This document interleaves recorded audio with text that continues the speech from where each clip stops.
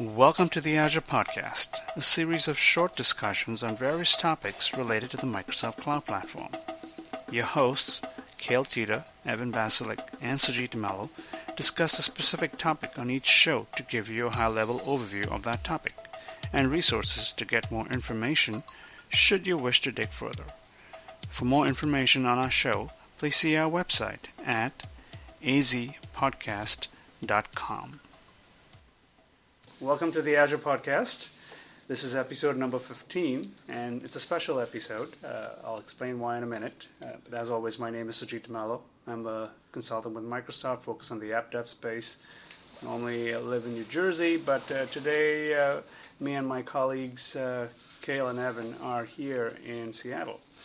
And the reason we're here is Microsoft has a twice-yearly conference. It's like an internal training conference, sort of like Build and Tech Head, I guess, but especially for internal folks only.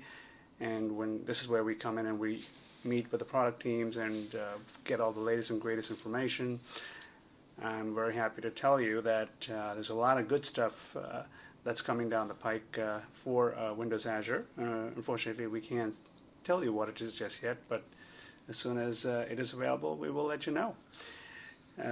But for today, we're going to talk about an interesting topic on autoscaling. But Cale and Evan, why don't you guys introduce yourselves? Hi, this is Cale Teeter. I'm an MCS consultant in the New York, New Jersey region, similar to Sujit. I'm a .NET developer who also does a lot of work with Azure. And my name is Evan Basilik, and I'm a support escalation engineer in the Windows group out of Charlotte, and I am very upset that I am missing snow at home today. That's right, yes. The office was closed, and here I am at the conference. But luckily we have all this, cool stuff we hear about, so maybe it's worth it. This is true, yes. So getting right to the topic of the day, autoscaling. So Cale, I understand this is an area that you have a lot of expertise in. So, what exactly is autoscaling? So thanks, Sujit. It's an interesting topic. So autoscaling, when we're talking to our customers about it, is the ability for us to automate the provisioning and deprovisioning of instances of our application when we're running it in Windows Azure. So it makes for a nice a set of benefits that come along with it, and we've progressed through the years over these kind of things to the point that we now have this feature where we can automate this. So why do I care though, right? I mean, what is autoscaling? I mean, so I can go up and down. What is that? Why is that important? I mean, what? Sure. I mean, the main benefit is, for us, we're all engineers, and we like to understand how this automation works, and it's kind of a geeky thing to see this actually work. But if you take a step back and think about the businesses that are running their applications up here on Azure, the most important thing for them is not the technical bits; it's the cost. The bottom line. So can I save money by doing this? And particularly what happens is, historically, when we had these kind of things, before we had autoscaling, when we were going to fire up an application for a particular line of business, we had to do a bunch of research. We would figure out what's our market, how many potential users do we have here, and then we'd make an estimate. And we would go purchase infrastructure, set it up. Meanwhile, 2 months has gone by, and we've set this stuff up now. And if it's successful, like if the application is successful in the real world, we might have failed because we ran out of capacity. So if this thing, whatever we were selling, runs like hotcakes, and all of a sudden we don't have the scale to do it, now we're scrambling to put more infrastructure in place. So it's the problem that SimCity had when they launched online not too long ago, where they were too successful. Yep, exactly. And this was a problem that I'm sure everybody's experienced. The bad thing was, if you went the other way to the extreme and said, I'm just going to fire up all this infrastructure to handle it, you're wasting a lot of money, potentially, and the C-levels are going to have their heads on the chopping block for that.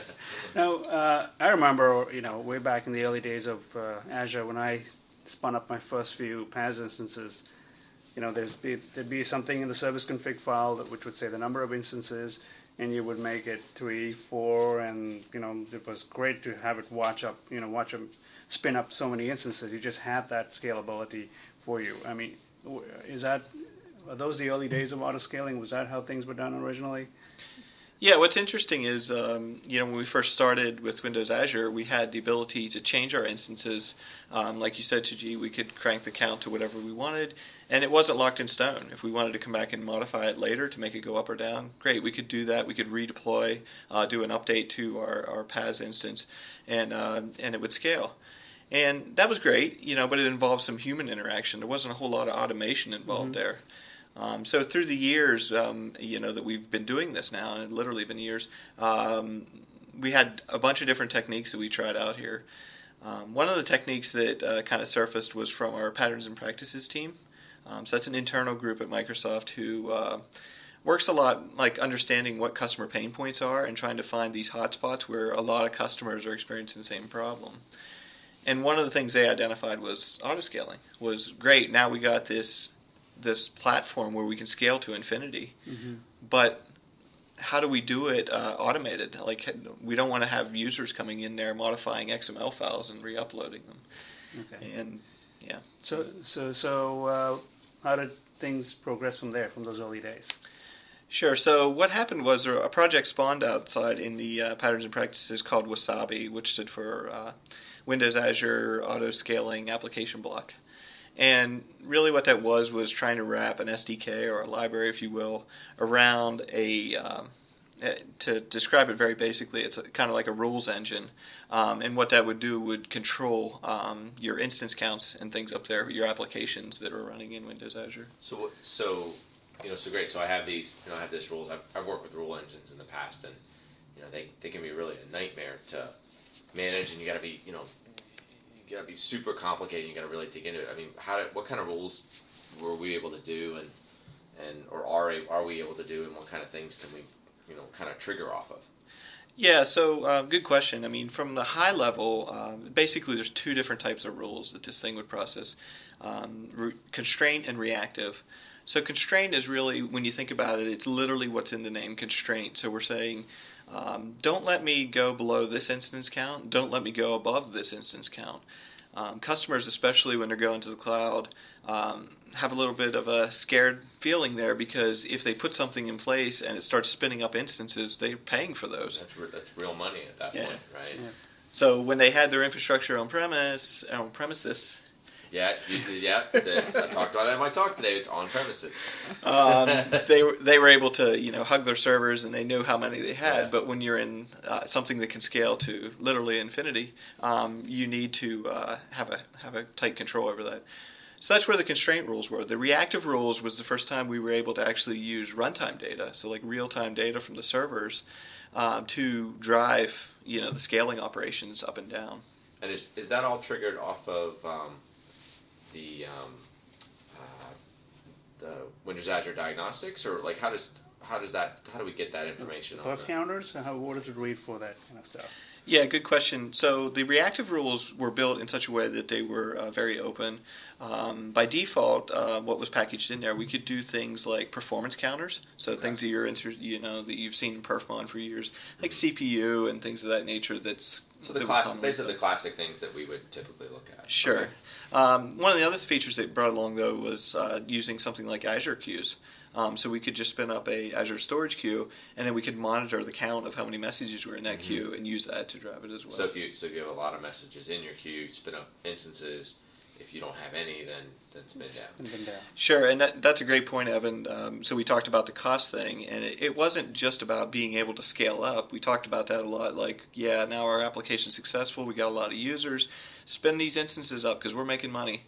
But you got to think about the other side too. When those people go away or they quit using the system, let's go ahead and spin them down so we're not wasting money at midnight when nobody's using the system. Yeah, we used to have some. I used to do SQL Server before I did Azure, and there's this time of year there's a tax company that we all work with that has this massive number of SQL databases and web servers for endpoints, and they get used for 4 months a year. Right, but they have to bear that cost of infrastructure. Now, in today's world, I'm sure they're looking at autoscaling and those kind of things. Right. But that was always a huge cost that they would have to carry through the year. Absolutely, yeah. So, so you talked about using the Wasabi toolkit to do this. Does the app have to do any changes? Like if I have an app that's currently maybe a website or an app, a PaaS instance, any app changes required to make this work? So that's an interesting thing. So when we're using Wasabi, you mentioned, that was when we first started working on that. We have this thing called the Enterprise Library, which is what these things eventually end up in, and which is what customers typically deploy. So that's where Wasabi ended up in that platform. And once it got to that point, the thing you got to keep in mind to even run that, you had to run an instance by yourself to actually run this scaler. So there's code running there, right, to watch these perfmon counters, to do these constraint rules, all the rules processing. Something has to process that.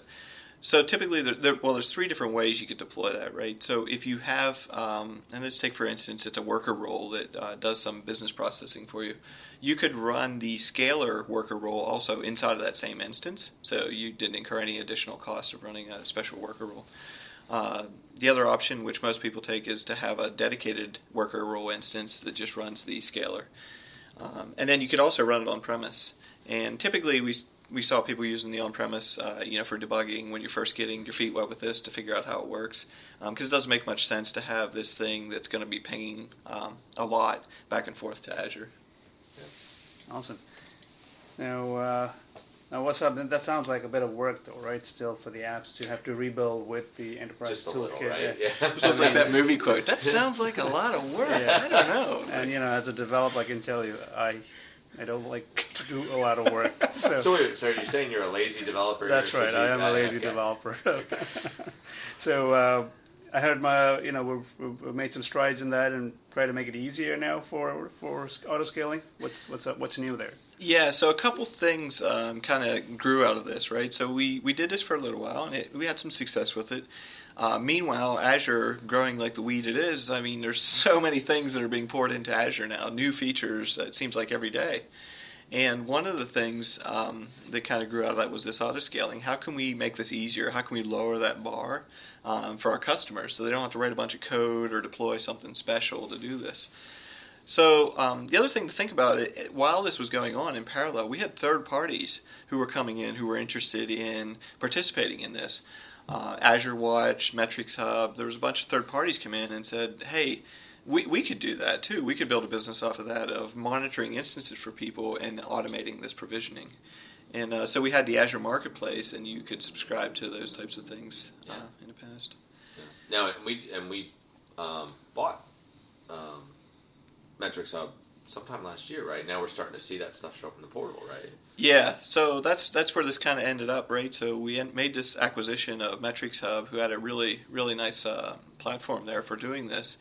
And we took that and kind of integrated it into our portal, and it's in preview form right now. But what you'll see up there now is when you go under certain types of applications, it's important to point out when we were dealing with the enterprise library previously, we could do stuff that was cloud services, so the worker rules, web rules, those things.